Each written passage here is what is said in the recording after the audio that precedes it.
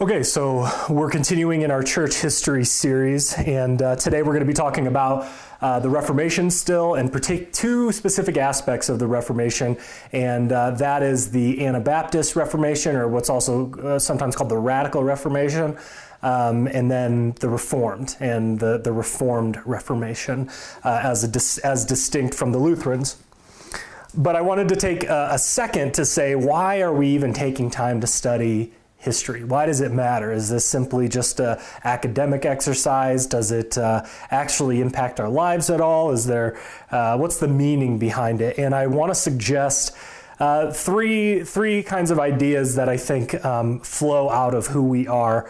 And that is, there's a Catholic reason, evangelical reason, and a charismatic or Pentecostal reason. As Catholics, small c Catholics, we love the church. We love Mother Church. We love the fullness of the church.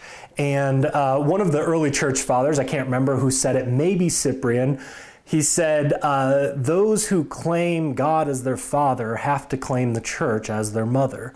And so, and Paul refers to the church as the Jerusalem from above, who is the mother of us all. So the church, as the body of believers and the teachers and the prophets and the apostles and all these things, are our mother. And so I think by studying the church in its fullness, we are honoring our father and our mother. We are getting to know them better, and we are paying them honor and respect by seeing what they have done, what she has done throughout history. As evangelicals, we love Jesus, right? Everything's about Jesus. Evangelicals love everything is about Jesus. And that's true. Everything is about Jesus. And the church is Jesus's body. It is the total Christ. And so some people have described church history as an extension of the biography of Jesus. We get to see Jesus at work in history. So we get to know Jesus better in a sense. And then as Pentecostals or charismatics, we are Christians filled with the Holy Spirit who love the Holy Spirit. We love what the Holy Spirit has to offer us. We love the gifts of the Holy Spirit. We love the works of the Holy Spirit. We're not ashamed of them. We take Paul's commands to not despise prophecy seriously. So as charismatics, we acknowledge that the Holy Spirit has come down on all the nations at Pentecost. And if we are serious about that, we are to believe and to acknowledge that the Spirit continued its work after the apostles died. The Spirit didn't go away once the last apostle died. The Spirit was at work in history. The Spirit moved in men through the baptismal waters, through their lives, and caused the world to be transformed. And so if we want to take the Spirit seriously, I think we have to take history seriously and see what the Spirit has been doing in the redemption of the world. And then lastly, I think we are living in a time of rootlessness, of identity crisis. People don't know who they are. People are craving identity. That's why you have these commercials for Ancestry.com. I went on Ancestry.com and I found out I was 67% whatever, and Irish and Portuguese or whatever. People want to know who they are. Who are you? What is your purpose? What is your heritage? And as children of God, we know who our family is. It is the one who does the will of our Father in heaven. So Jesus says, that is my mother and my brother and my sister, the one who does the will of my Father. So when we study history, we are studying our family history. These are our people. This is our identity. We say, look, these are my forefathers. This is where I came from. And there's something I think glorious in that. It taps into that desire for community and identity, which is found in Christ, and then it's the expression of that comes through in church history. So that's why we're spending time studying our family history, really. Okay, so I wanted to talk, we're going to start off, we're going to talk a little bit about the lives of some of the reformers, some of the Anabaptists, John Calvin specifically, and then I want to get into their writings towards the end. So I'm going to be moving pretty quickly. So that's kind of the overall flow of what I want to do. So last time we talked about Martin Luther, and in Germany you have this Reformation happening, and Luther rediscovering the scriptures and really kind of putting up the scriptures to what was happening in the Roman church with indulgences and really kind of the whole schema as far as justification goes. And that was kind of the centerpiece or bedrock of Luther's theology, justification by faith alone. And there is a glory to that. But out of that, you have other men, particularly in Zurich, Switzerland, which it wasn't Switzerland at the time, it was the Swiss cantons, and other men coming together, agreeing with Luther on many things, but starting to differ from Luther and the Lutherans on various things. And these men were called Reformed. And it was kind of a band of brothers, as Ryan Reeves would call them. I think that's a good phrase.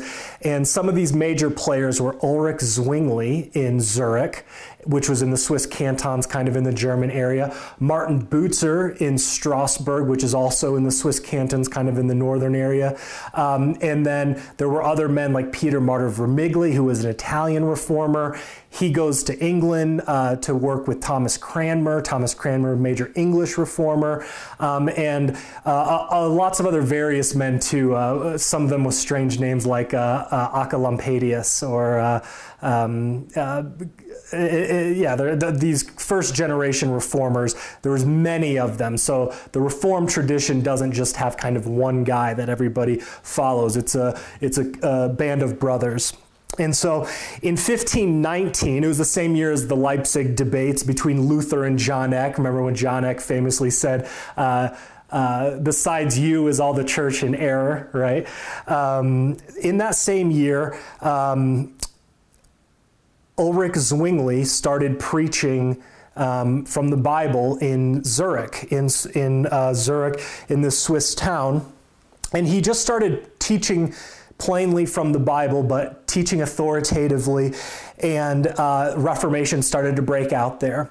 And one of the men in that city, he described Zwingli's preaching like this. He said, "When I heard Zwingli explain the Bible, I felt as if he were lifting me up by the hair of my head."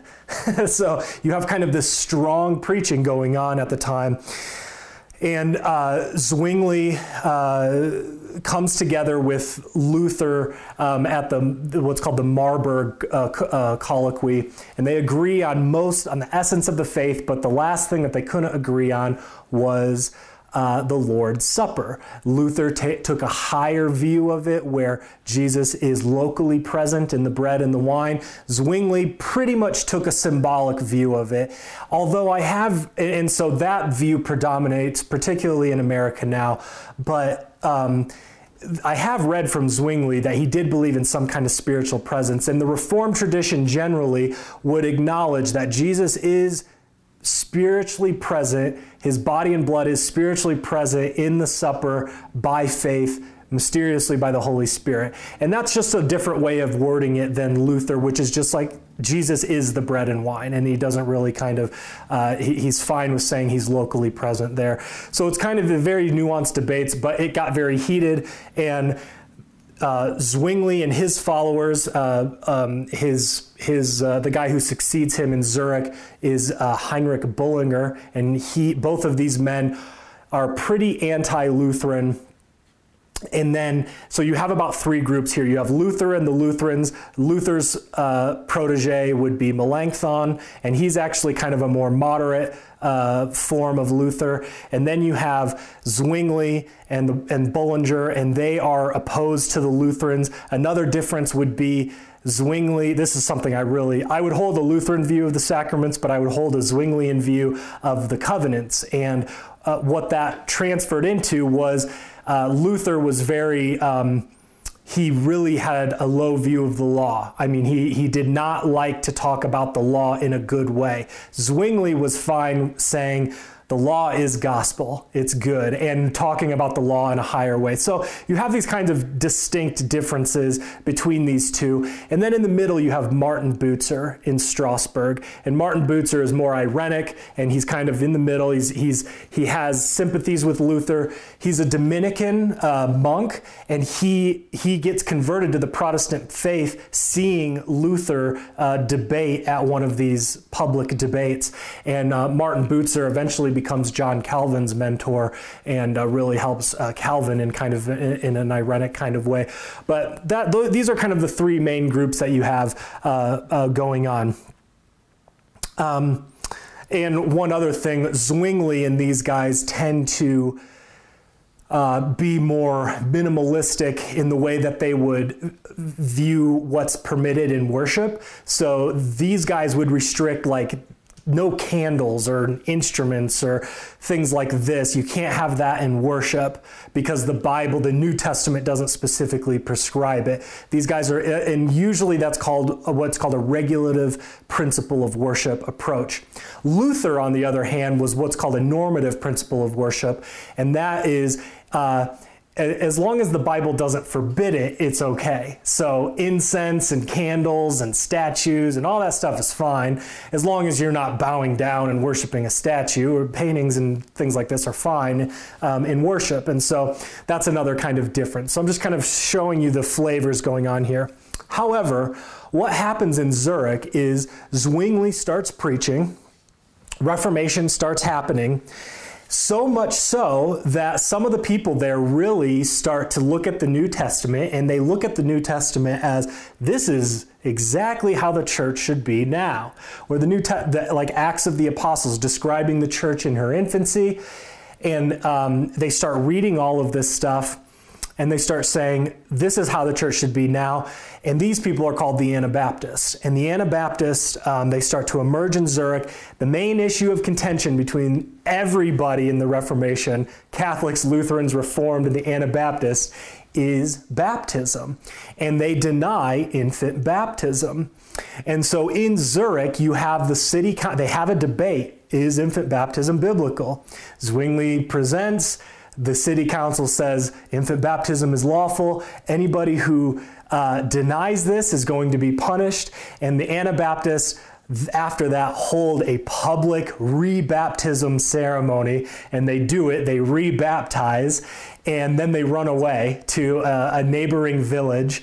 And then the Zurich officials come and they chase them down. And they imprison the main leaders for a while, and this kind of this just gets more and more intense, all the way to the point where the Zurich starts punishing them with death.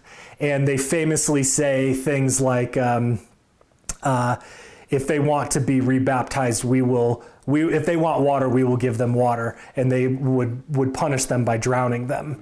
And so a lot of the Anabaptists flee from Zurich, and they try to find solace in other places in Europe. They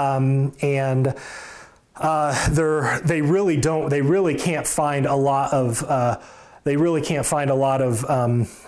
refuge.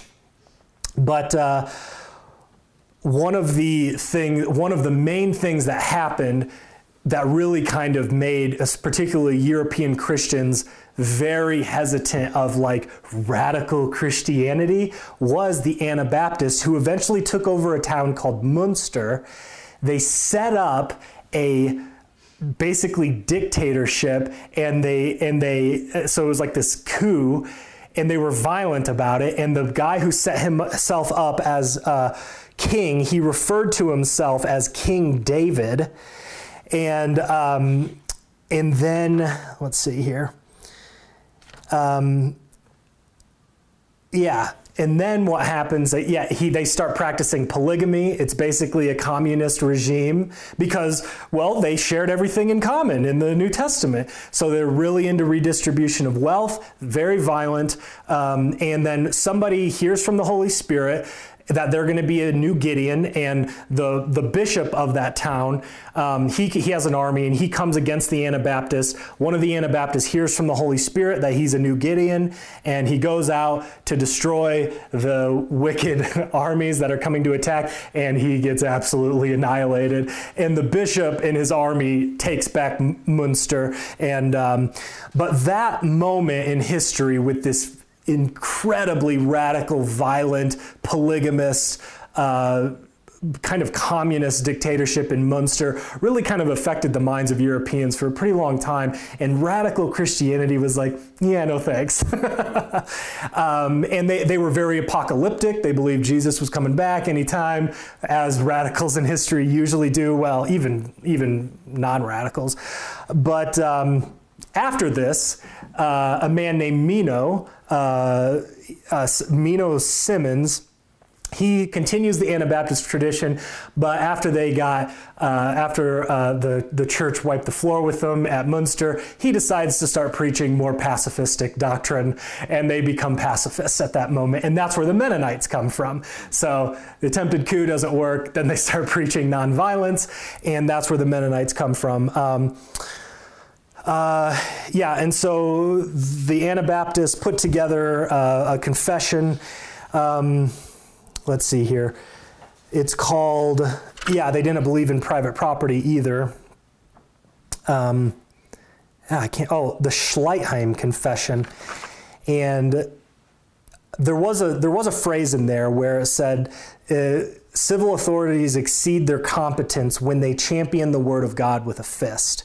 And so I think that there's something good about that. They're as much flack as the Anabaptists take for being just very radical and having kind of a simplistic understanding of Scripture in a lot of ways. There was an impulse there for holiness. They really did take holiness seriously. Many of them did. And there is something to be said about the difficulties of understanding how the civil magistrate is to interact with the church, and what the civil magistrate is supposed to do and take their cues from as far as enforcing blasphemy laws or what's criminal and what's not. And so I think that the Anabaptist heritage in some ways contributes to our kind of classical liberal view of viewing the world, of this kind of, there is a separation of church and state.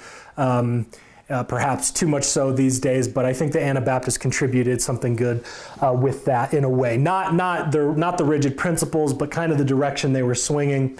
I want to commend them in that. I think that there is something good there. Okay, so let's turn to the life of Calvin. Calvin was...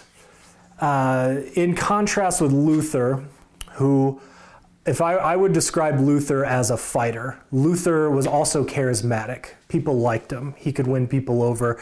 And then with his enemies, he would really kind of go at them. And Calvin was more of he was more of an academic, I would describe him as more bookish. And he was, where Luther would kind of go on flourishes in his writing sometimes, and it all wasn't necessarily clear, systematic. Calvin was a clear writer, and he was an organized writer. And also the differences between Luther and Calvin, where Calvin is in their portraits as they get older. You see Luther kind of growing fatter as he gets older, and Calvin growing more gaunt as he gets older, just getting more and more thin and skinny. And there's a kind of severity with Calvin and a kind of, I think, joy with Luther. And so there's just an interesting kind of personality difference there. Now, Calvin's not a first-generation reformer. Ryan Reeves refers to him as kind of the younger brother of the Reformation. He's a Frenchman. He is absolutely a Frenchman, and he's studying in France, and he eventually goes to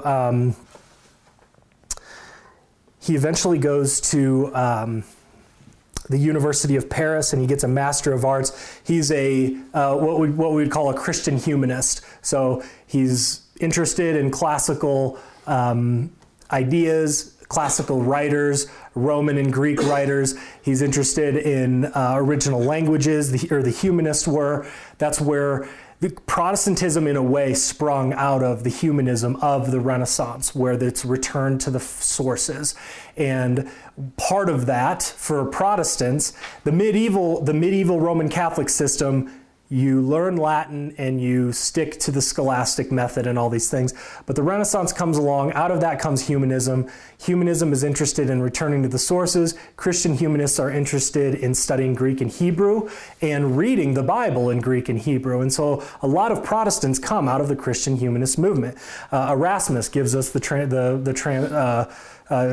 translation of the New Testament of the Bible from Greek. And so Calvin is one of these men. He translates a work. One of his first works is a translation of Seneca, a Roman philosopher that actually Erasmus did a preface to, and he basically just kind of put it out there in academia. And he's like, hey, if anybody wants to go through this and contribute and give a survey of this, or I'm not exactly sure what it is, but Calvin takes it up and he basically does a commentary on this work of Seneca, and he agrees with Erasmus at points, he disagrees with him. And so you see that Calvin has kind of started trying to ingratiate himself into this kind of Christian humanist movement. At some point, he basically he jumps on the Protestant. He has this kind of subtle conversion, he calls it, later on in life, where he becomes part of the Protestant cause. He was friends with a rector at the University of Paris named Nicholas Cope, and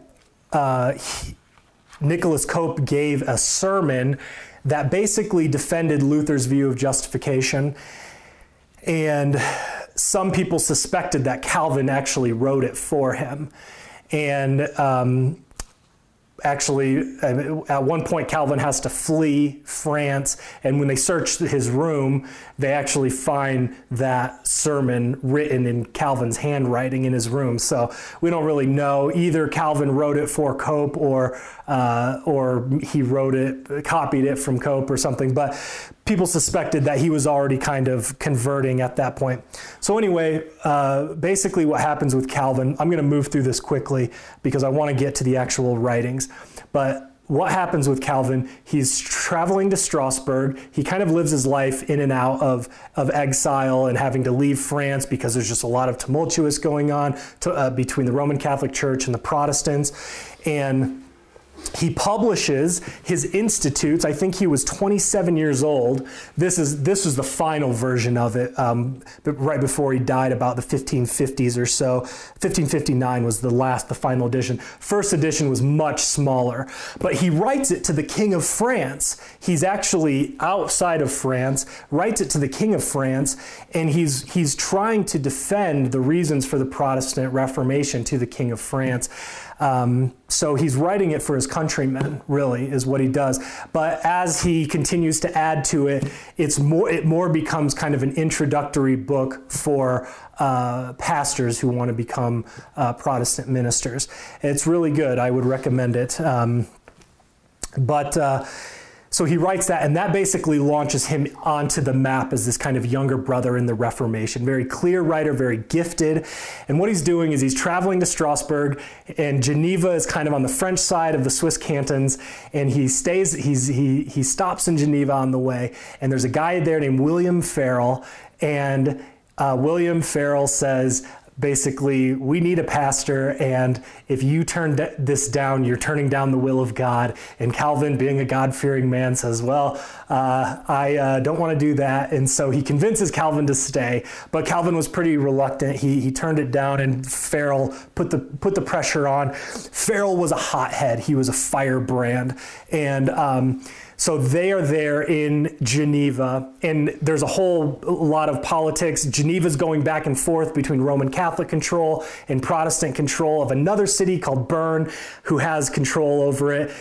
And so they're wanting to put Protestant ministers in place. Calvin and Farel start out, they're both young men. They're wanting to institute all these reforms, and for one example, the city council runs a lot of things there, and Calvin and Farel says the pastors should have control, final authority over who is excommunicated and who is not. And people are like, I'm not so sure about that. And that's one example of many kind of reforms that they wanted. Calvin argued for weekly communion, and he never got it, even in his whole life there. They would practice it quarterly throughout the year. So it's just things like this that he's wanting to institute. More moral reform, like mandatory attendance to church, drunkenness could be punished, things like this. They're pushing for these things, but they're at odds with the city council. They go at this for about a year, and then on Easter Sunday in 1538, William Farel and John Calvin excommunicate everybody who disagrees with them on their reforms, which essentially was everybody. So it's Easter Sunday, and Farel and Calvin are there, and they're like, you guys are all excommunicated except us. And at one point, I think Calvin was blocking the pulpit to get so nobody else could preach. And so it was this really kind of comical moment that didn't go well for either one. Both Farel and Calvin get banished from Geneva. Farel goes somewhere else, I think where he was before. Calvin goes to Strasbourg, where Martin Bucer takes him under his wing. And Martin Bucer is a very ironic, mature, he's a first-generation reformer, kind of older man, takes Calvin under his wing, and he kind of cultivates the gifts that Calvin has. He matures them. They live together. They live close together. Bucer is a married man. He was a Dominican monk, and he got married. Bucer convinces Calvin to get married. Calvin marries a former Anabaptist named Idelette, and Calvin lives close to Bucer. They shared a garden together, and they would talk together and have dinners together. And what happens is, basically, the former Roman Catholic rulers try to get Geneva to come back under Roman Catholic rule.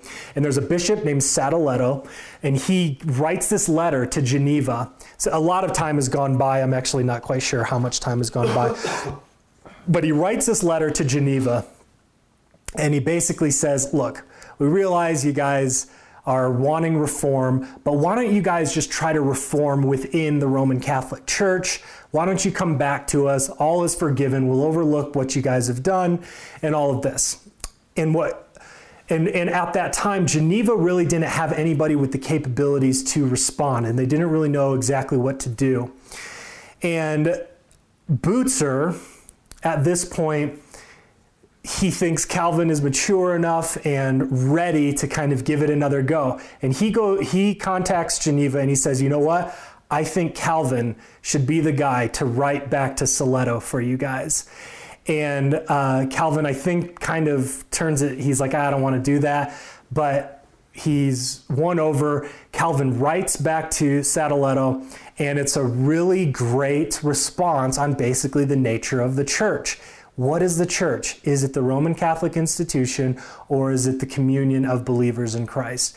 And it really revolves around that issue, answers him beautifully, very winsomely.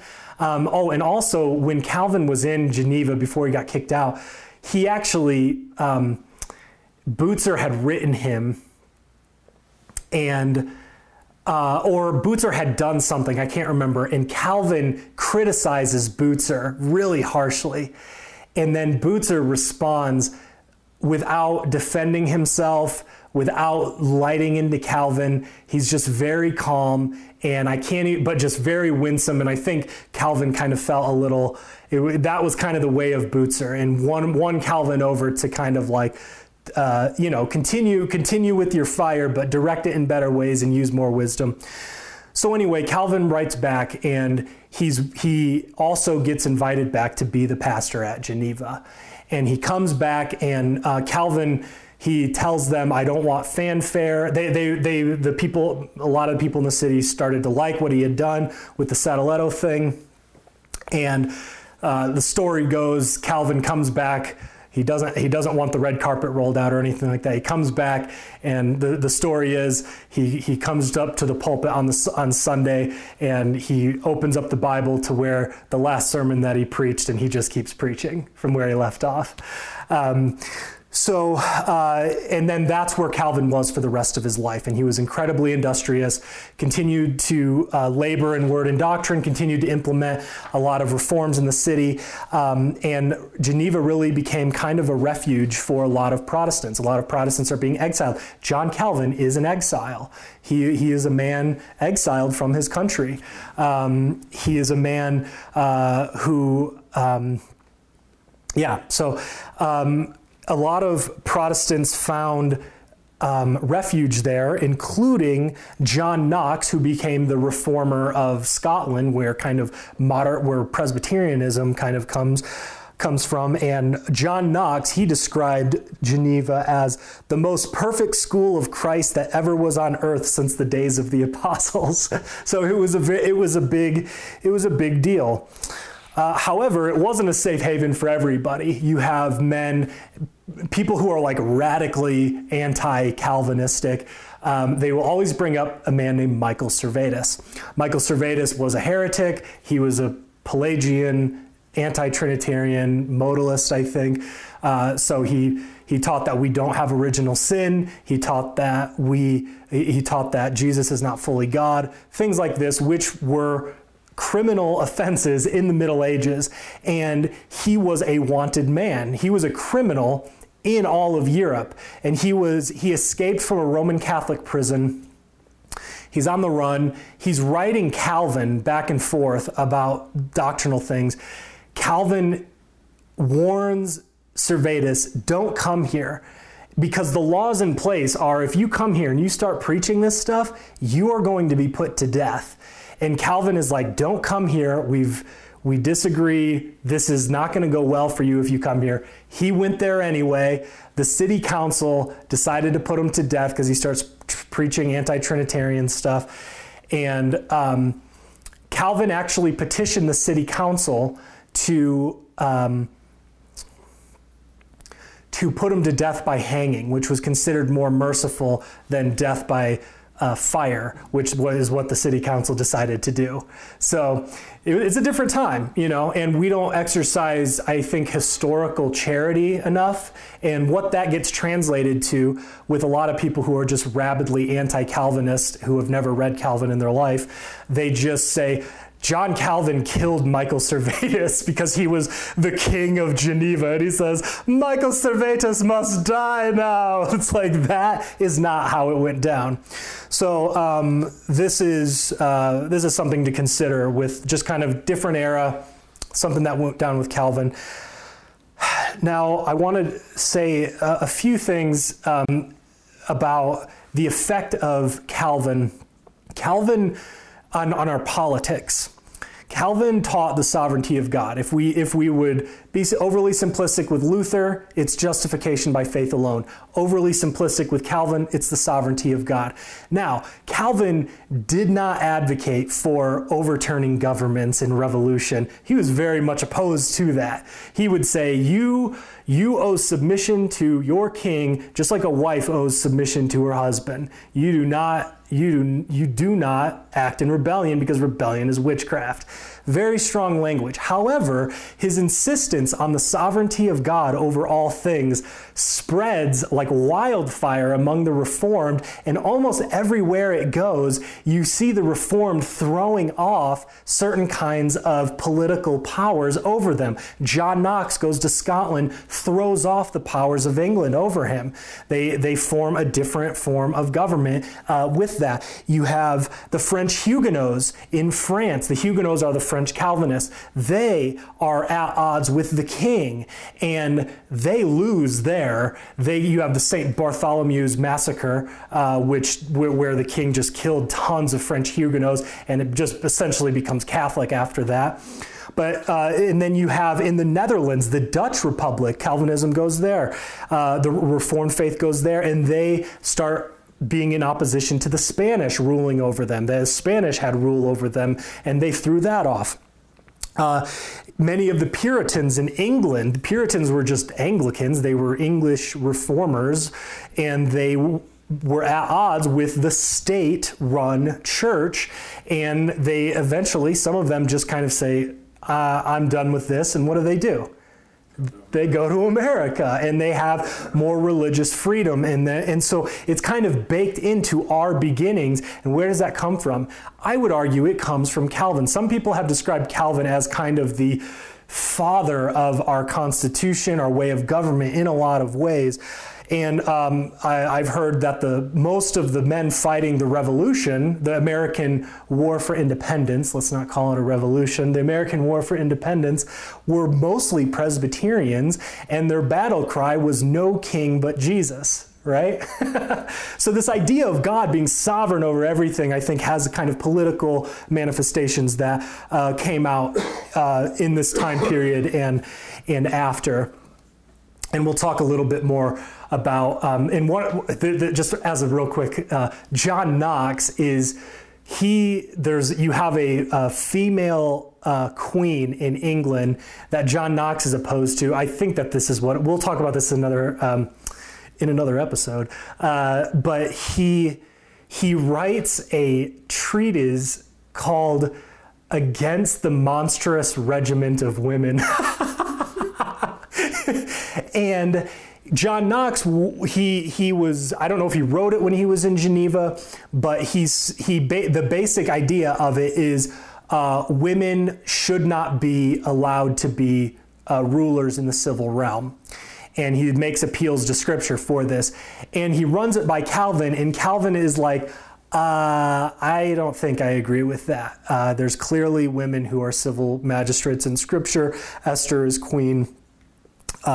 Deborah, things like this. And so Calvin does not agree with Knox on this, and Knox is clearly trying to there's political things in play that he's trying to get at, and Calvin's like, I'm not going to go there.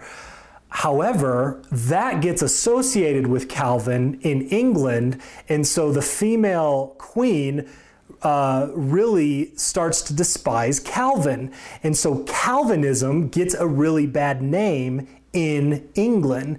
And so this kind of opens up the debate, Calvin versus the Calvinists. This, I feel like, has just gone all through history of what Calvin taught, and then Calvinism, which is usually it's something weird like that. So anyway, I think I may have gotten some of the things wrong in that story, but I think that that's basically the gist of some of the more anti-Calvinist polemic that eventually happened in Reformed Anglicanism, in the Reformed movement in England, which was a more moderated Reformation, but we'll do that another time. Okay, so I want to go through a couple of the writings to give you an idea of John Calvin as a man, and also some of the other reformers. These are our forefathers. Let's kind of dive in and see them. Also, I wanted to read, this is what Calvin said. I think this is good for you ladies watching. Calvin was a gift to the church, and he was able to labor in word and doctrine, and his wife helped him in that. Calvin's wife, Idelette, died in 1549. Calvin died in 1563, maybe, something like that. But this is what he said. He said, "I have been bereaved of the best companion of my life, who, if our lot had been harsher, would have been not only the willing sharer of exile and poverty, but even death. While she lived, she was the faithful helper of my ministry. From her, I never experienced the slightest hindrance." I think that that's just an amazing statement to say about your wife, to have that kind of a statement. It makes Idelette seem like that was a good woman. And look at how industrious Calvin was. So anyway, I am not endorsing everything that Calvin taught, but I think that he was a gift to the church, as were most of the reformers. The reformers were wrong on divorce and remarriage, but they were right on a lot of things. And so you read their works and you can benefit from them. Let's take a look at what Calvin says about predestination and election, right? You think Calvinism, predestination and election. This is from his Institutes, and this is him talking about predestination and election. We shall never feel persuaded as we ought that our salvation flows from the free mercy of God as its fountain until we are made acquainted with his eternal election, the grace of God being illustrated by the contrast. For example, that he does not adopt all promiscuously to the hope of salvation, but gives to some what he denies to others. He's saying God has adopted some to salvation, and he's passed over others. This is clear in the fact that some people believe and others do not. It is plain how greatly ignorance of this principle detracts from the glory of God and impairs true humility, but though thus necessary to be known. Paul declares that it cannot be known unless God, throwing works entirely out of view, elect those whom he has predestined. And then Romans 11:6, he's quoting Paul. He says, his words are, even so then, at this present time also, there is a remnant according to the election of grace. Paul talking about the faithful remnant of Jews who believe in Jesus. And if by grace, then it is no more of works. Otherwise, grace is no more grace. But if it be of works, then it is no more grace. Otherwise, work is no more work. So, he's quoting Paul there, kind of saying, you are elect not because of anything you've done, not because of your works, because of your grace. And Calvin is tying this in to God's sovereign election and predestination. And he goes on to say this,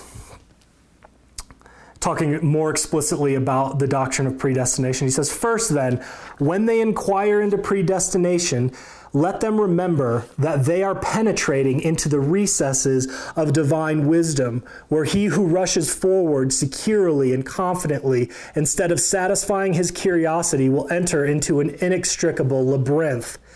For it is not right that man should with impunity pry into the things which the Lord has been pleased to conceal within himself, and scan the sublime eternal wisdom which it is his pleasure that we should not apprehend but adore, that therein also his perfections may appear. Those secrets of his will, which he has seen it meet to manifest, are revealed in his word, revealed insofar as he knew to be conducive to our interest and welfare. I guess that doesn't seem very clear, and perhaps the translations kind of make it not as clear, but he's basically saying God has revealed things about his predestination in his word. And he also kind of gives a caution to go knowing the things that God has not revealed in his word. He's basically saying mystery is okay. We're not going to figure all this out, but what God has revealed to us, we should inquire into. We should know because it's in his word. He goes on to say, he quotes Augustine, by the way, and that's another thing. Calvin is constantly and the Reformers are constantly quoting the early church fathers. And so the common Roman Catholic and Eastern Orthodox polemic is that the Reformers just started a new church and to just introduced new ideas that had never been around before. But you look at how they argue, you read their stuff, Calvin makes an assertion, backs it up with scripture, backs it up with the early church fathers, and it's everywhere in his writings. But he goes on to say this. He says, if we give due weight to the consideration that the word of the Lord is the only way which we can conduct us to the investigation of whatever it is lawful for us to hold with regard to him, is the only light which can enable us to discern what we ought to see with regard to him, it will curb and restrain all presumption. He's basically saying, the Word of God is the gate that we can explore within, and it doesn't give us ability to know God's predestination in full, but we do know some of what's going on. For it will show us that the moment we go beyond the bounds of the Word, we are out of the course, in darkness, and must every now and then stumble, go astray, and fall. Let it therefore be our first principle that to desire any other knowledge of predestination than that which is expounded by the word of God is no less infatuated than to walk where there is no path or to seek light in darkness. Let us not be ashamed to be ignorant in a matter in which ignorance is learning. Rather, let us willingly abstain from the search after knowledge, to which it is both foolish as well as perilous and even fatal to aspire. If an unrestrained imagination urges us, the proper course is to oppose it with these words: it is not good to eat much honey, so for men to search their own glory is not glory. There is good reason to dread a presumption which can only plunge us headlong into ruin. And then he says, there are others who, when they, and so he's basically saying we can discover what God has to say about predestination. The Word is our ground for that.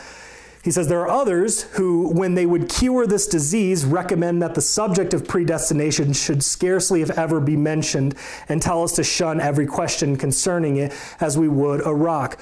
Although their moderation is justly commendable in thinking that such mysteries should be treated with moderation, yet because they keep too far within the proper measure, they have little influence over the human mind, which does not readily allow itself to be curbed. Therefore, in order to keep the legitimate course in this matter, we must return to the Word of God, in which we are furnished with the right rule of understanding. For Scripture is the school of the Holy Spirit, in which as nothing useful and necessary to be known has been omitted, so nothing is taught but what it is of importance to know.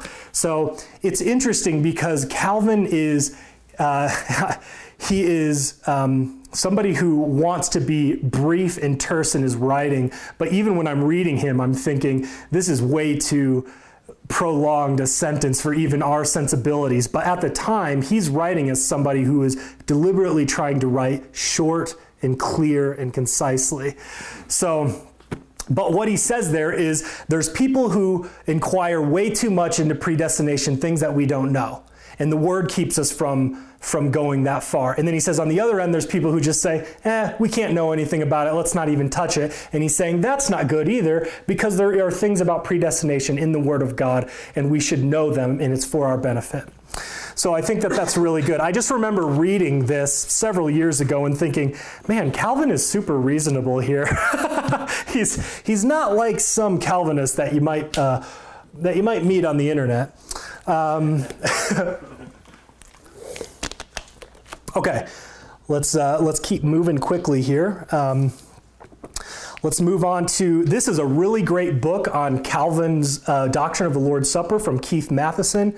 Really good, kind of gives a history of the views of the Lord's Supper throughout church history, and then it gives a really good explanation of Calvin, and then it even has some really good kind of personal stuff from him at the end.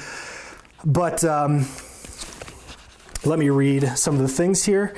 Calvin says, none but the utterly irreligious deny that Christ is the bread of life, by which believers are nourished into eternal life. But there is no unanimity as to the mode of partaking of him.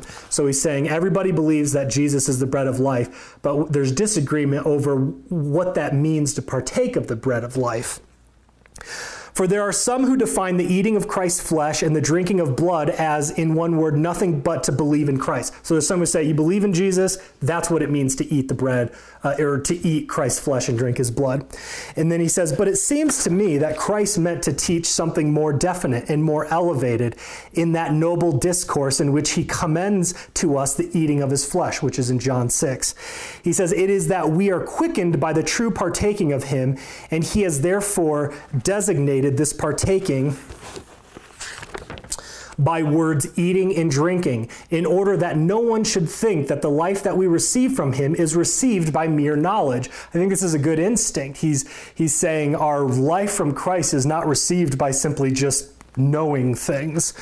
He says, we admit indeed, meanwhile, that this is no other eating than that of faith. So he's saying there is a sense in which our belief is eating. And the early church fathers would say both of these things. Augustine would talk in these terms, that that our faith is a kind of eating, or even when you eat the Lord's Supper, there's a certain kind of faith aspect involved. But Calvin is pushing against the people who say that that's the only thing that's involved is faith, as no other can be imagined. But here is the difference between my words and theirs. For them to eat is only to believe. I say that we eat Christ's flesh in believing. So he affirms that, because it is made ours by faith. and that this eating is the result and effect of faith. So because we believe, we are going to partake of the meal. Or if you want it said more clearly, for them eating is faith. For me, it seems rather to follow from faith.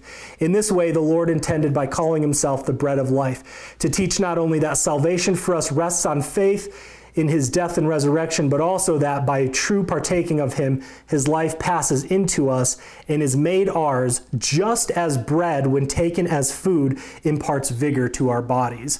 So there's something in taking bread and wine into us which actually gives us life in a biological sense, and that symbolizes Jesus giving us vigor and life when we believe in him and obey as well. So he goes on to say, the sharing of the Lord's body, which I maintain, is offered to us in the supper, demands neither a local presence, so he's pushing against the Roman Catholics and Lutherans here, nor the descent of Christ, nor an infinite extension of his body, nor anything of that sort. Lutherans would have a doctrine of the ubiquity of Jesus' body, and basically the Reformed say, no, Jesus is in heaven at the right hand of the Father, and his body is communicated to us through faith by the Holy Spirit. And Lutherans say, no, his physical attributes have divine attributes and his body can be ubiquitous everywhere, including locally in the Lord's Supper. So these are like really nuanced theological terms, but these are the difference between these two traditions.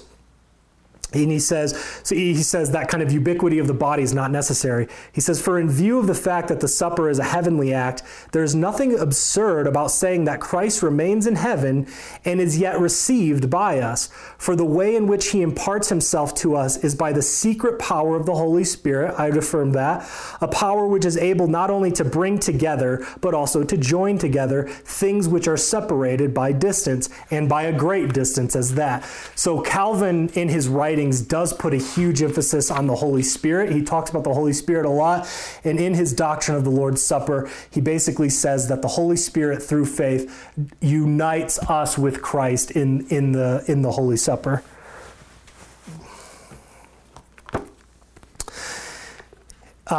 He says, but it is declared in my writings more than 100 times that so far am I from rejecting the term substance that I candidly and readily declare that by the incomprehensible agency of the Spirit, spiritual life is infused into us from the substance of the flesh of Christ. I also constantly admit that we are substantially fed on the flesh and blood of Christ. I share these quotes because these are very high views of the supper that have essentially been lost, even in a lot of Reformed churches that have simply really kind of taken just kind of a naked symbolism idea. And then this is the last one here, and probably the most important. Calvin says this, I shall not be ashamed to confess that it is a secret too lofty for either my mind to comprehend or my words to declare. So he basically says, this is a mystery. It's very lofty. Words can barely describe the mode of what's going on there. And I think that that's true. We don't really know exactly how this is going on, but we do believe it. We do believe that it is the body and the blood. We don't necessarily know how it happens, but it does. We're getting close to the end here, so I was going to read some stuff about Bucer. Bucer had some really good, there's some stuff, this is Beyond Calvin, put out by the Davenant Institute. There's a good essay in here on Bucer, but I'm not going to get into that. Let's go ahead and read. This is an awesome book by Peter Lillback. It's called The Binding of God, Calvin's Role in the Development of Covenant Theology. Super awesome. Let's read a couple of these, and then we'll end by just reading one thing from Calvin's on Calvin's preaching. Okay. This is Zwingli. So this is the covenant theology of the Reformers that I'm hugely a fan of. Therefore, like Christ himself and Paul and James, we warn them that they must show forth their faith by their acts, if they have faith. For faith without works is dead. The good tree brings forth good fruit. The children of Abraham do the works of Abraham. In Christ, nothing avails but faith which works by love. Right? This is nothing avails which faith alone. Zwingli is saying nothing avails but faith which works by love. He's bringing faith and works together here. This would be a different way of expressing it than the Lutherans, which I'm a huge fan of. He says, hence we preach the law as well as grace. For from the law, the faithful and elect learn the will of God, and the wicked are also affrighted, so that they either serve their neighbor through fear or reveal all their desperation and unbelief. So he's basically saying law, gospel, it's all good. We preach it all. And then he says this, to summarize, I call everything gospel which God reveals to men and demands from men. For whenever God reveals his will to men, those who love God rejoice. And thus it is for them a sure and good message, and for their sake I call it gospel. And I prefer to call it gospel rather than law, for it is more fitting to name it after the believer than the unbeliever, because the law is given for the unrighteous man. This also puts an end to the dispute about law and gospel. So Zwingli's saying, like, look, it's all gospel. The believer loves the law. They love that it instructs them in the word. This is not a way that Luther would talk. Luther was allergic to the law. And there's truth in that. Paul has moments where it's like the law condemns us. The law does condemn us. It does show us our insufficiency. It cannot save, right? So, but I like that the reformed side are more warm to it. This is also, this is Oecolampadius, another reformer. He says, but if you ask, is it not the case that even the saints who lived before Christ belonged to the church, such as Abraham, Abel, Enoch, Noah, Moses, and others? Certainly they belonged, for indeed from these the church began to be built. So the reformers, the reformed guys, had a more unified view of the church, a covenantal view. He's saying, weren't these guys part of the church? And he's saying, yes, these guys began to build the church. So I'm a huge fan of this. Bullinger, this would be Zwingli's predecessor, or his protege, the guy that he passed off his mantle to. Zwingli, actually, he died in battle. He died fighting Catholics. And when news got to Luther of his death, Luther said, such is the way of all heretics, or something really cold like that, because they were enemies. And he just said, well, he was a heretic, so of course he's dead. So it kind of shows you kind of the animosity there. But Bullinger, his protege, he says, the New Testament is nothing other than the interpretation of the Old.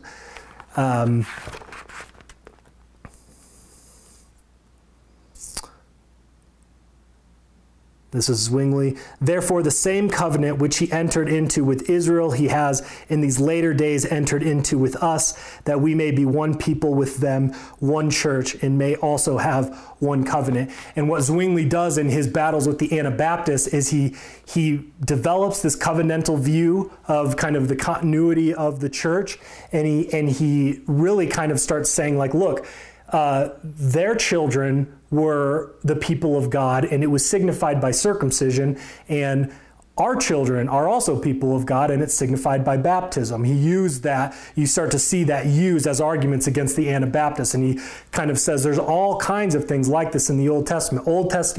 The Old Testament church celebrated Passover. Our Passover is the Lord's Supper. So Zwingli's really doing a lot of these things. All right, let's wrap it up here. Let's just talk really quickly, Calvin and covenant.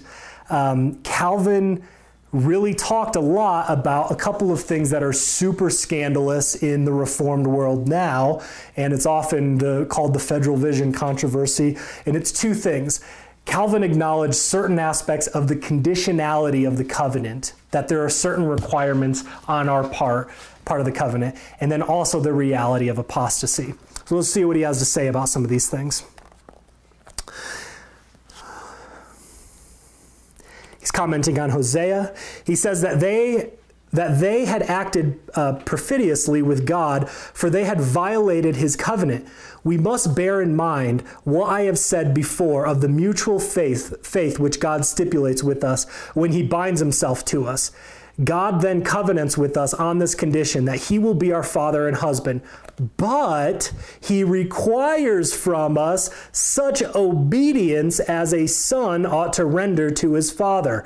He requires from us that chastity which a wife owes to her husband. Oh, you're denying justification by faith alone. That's really kind of the refrain that you have when people start talking about obedience. Calvin goes on. He says, but when the promises of the gospel are substituted, which proclaim, I'm not going to talk about that one. He basically just says that because we are freely forgiven in Christ, that our works become pleasing to God, that we can actually please God with what we do.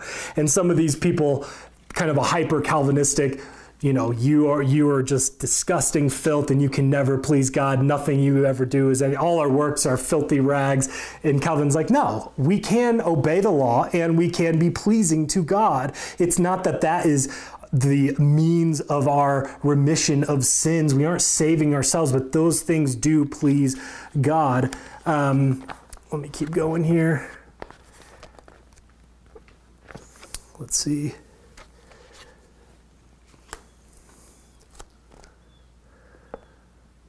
Yeah, so this is something that's been really big for me. What Calvin does is he makes a distinction between election and covenant. Covenant and election are not the same. God has a certain elect that only God knows. He's elected them from beginning of time. And then there are some, these people are decretally elect. They'll persevere to the end, but we don't know who those people are.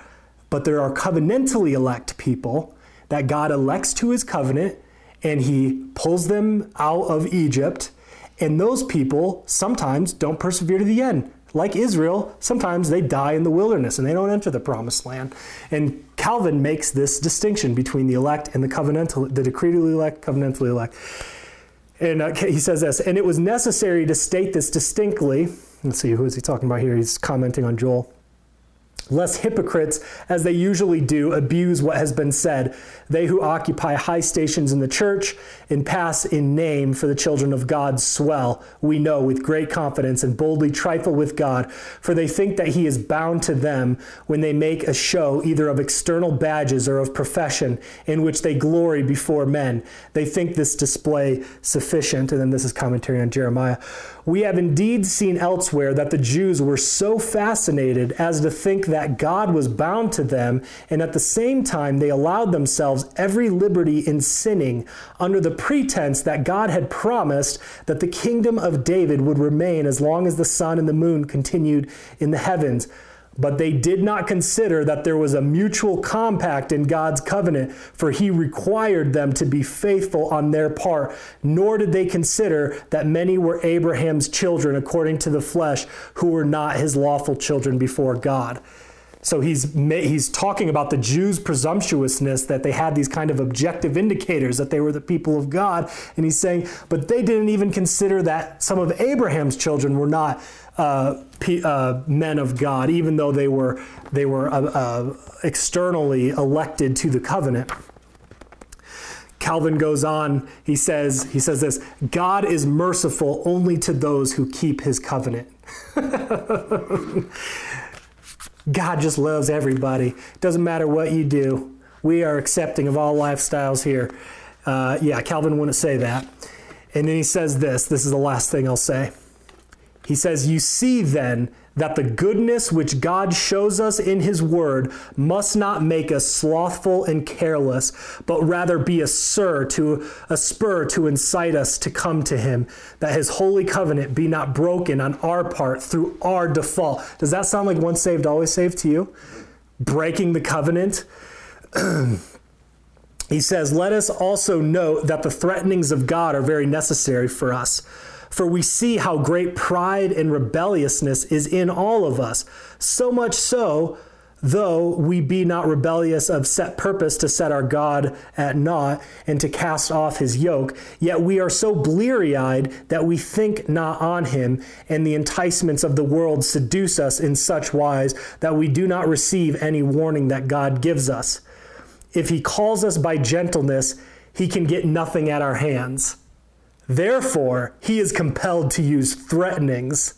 God, perceiving that gentle language is not enough to move us, uses threatenings and says, "Take heed if you think to cast away my word, and yet to remain unpunished, you deceive yourselves.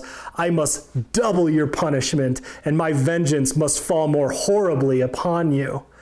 Therefore, being stirred up by the goodness and gentleness of God, whereof I have spoken even now, let us also spur ourselves on by his threatenings.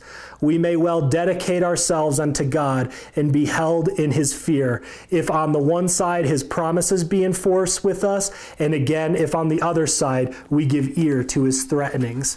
So Calvin is not afraid of God's harsh language with us. He says that it is necessary because gentle language doesn't move anybody, but threatenings do. And the fear of God moves men. And so I was going to share one more quote from here, but basically Calvin, this is another good book, Calvin's Preaching. And if you're a pastor, this is a good book that kind of goes over kind of Calvin's preaching method and just kind of the philosophy of preaching. But in it, there's a quote from Calvin that essentially just says, look, the Word of God is our standard, and we are to accept everything in it with full embrace, even when it doesn't make sense to our reason.